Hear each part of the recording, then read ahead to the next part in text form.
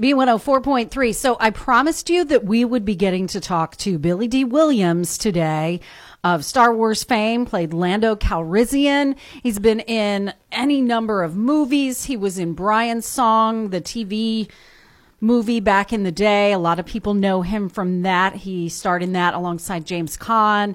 And he's just a very beloved character from Star Wars as Lando Calrissian, and we'll hopefully get to talk to him about some of that. So I'm waiting on his phone call, and while we wait, I'll tell you about his book. He's going to be in St. Louis for a book tour date tonight, and his book is called What Have We Here? Like he says to Princess Leia when they arrive at City in the Clouds. Hello, what have we here? Welcome, I'm Lando Calrissian. I'm the administrator of this facility.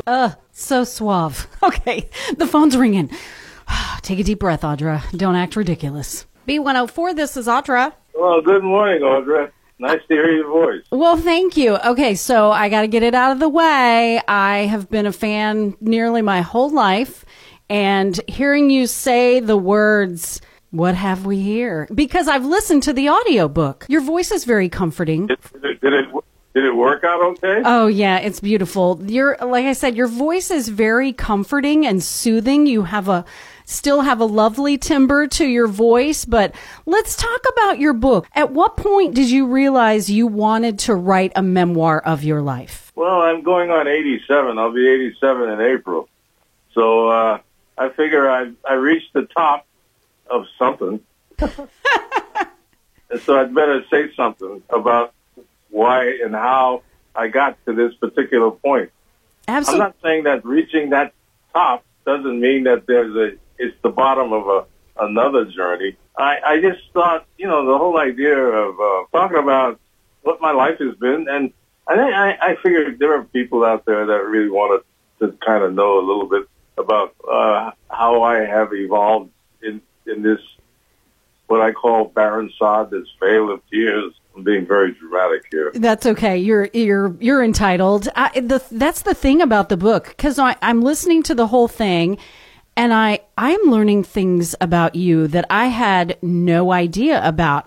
Calling myself a fan, I am a poor man's fan apparently, because I had no idea that you had gone to a school, basically an artist school. I did not realize that you were an accomplished painter. I had no idea you loved classical music and opera. You are a Renaissance man, so to speak. Well, I'm certainly a person that has devoted my whole life to taking interest in a lot of different things, especially things that have to do with creativity. Have you been painting in recent years? Yeah, I never stopped doing, my painting or my drawings. But I've stored away about over 300 paintings. Oh, my goodness. After this book, there's a book I have been working on for over 20 years. It's a coffee table book, and it talks about my life through my paintings. So it'll be a book with all of the paintings talking about my experiences. Okay, so I bought the audiobook, but I'll definitely go buy the actual coffee table book. I look forward to that. If you are just joining us, we are talking with Billy D. Williams, actor, artist, and now author. So when I said I was a lifelong fan, absolutely. And everyone has said to me, you're talking to Billy D. Williams? Well, you have to ask him about Star Wars. Well, of course I do. Of course I have to. But I think that you were as surprised as most people that you were asked to come back to reprise your role. Well, it was something I didn't expect. And but when I was asked, especially because I was going to work with J.J. Abrams, whom I have a tremendous amount of admiration for, and we've become friends, as a matter of fact. I really looked forward to it, and I had a good time working with him. You talk a lot about that in the book, your relationship with J.J. Abrams. You also mention Harrison Ford and Carrie Fisher and Mark Hamill, and I'm certain that there have been times in your life when you've thought, how did I get so lucky? But I chuckle about my life a lot, One thing I relate in the book, and it's a small moment. every time I wanted to go right, something would say go left. No, it would say, no, Billy, go left.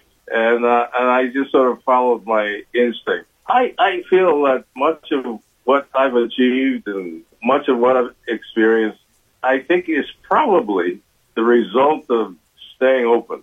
The book talks about how your mother, your grandmother, your uncle all kept you very open. And speaking of the book, you're on a book tour right now. You're going to be in St. Louis this evening. What can people expect from your book tour event and what you'll be talking about? I have no idea. We'll find out. The book made you even more fascinating to the reader. What would you say is your greatest legacy that you carry throughout your career and through your life? I don't know. That's a tough one. I mean, there are lots of things. I think primarily it's the whole idea of going through life and staying open. Yeah, being aware that everyone is different, that everyone has different experiences, brings different experiences to the relationship that you have with them. Can I ask you to say one thing for me? Sure. Will you say chandelier, baby? Chandelier, baby. That's fantastic. There's a great story in the book that explains. Thank you so much, Billy D. Williams. What a pleasure to talk to you. Been a fan most of my life. Chandelier. Thank you so much. Have a great day. Have a great day. Stay well. Bye-bye. Well, there you go. Billy D. Williams. Who knew we were going to get to talk to Lando Calrissian and Nancy Travis and several other people. I got more interviews coming up next week, people. Just keep it tuned to Morning Go and B104.3.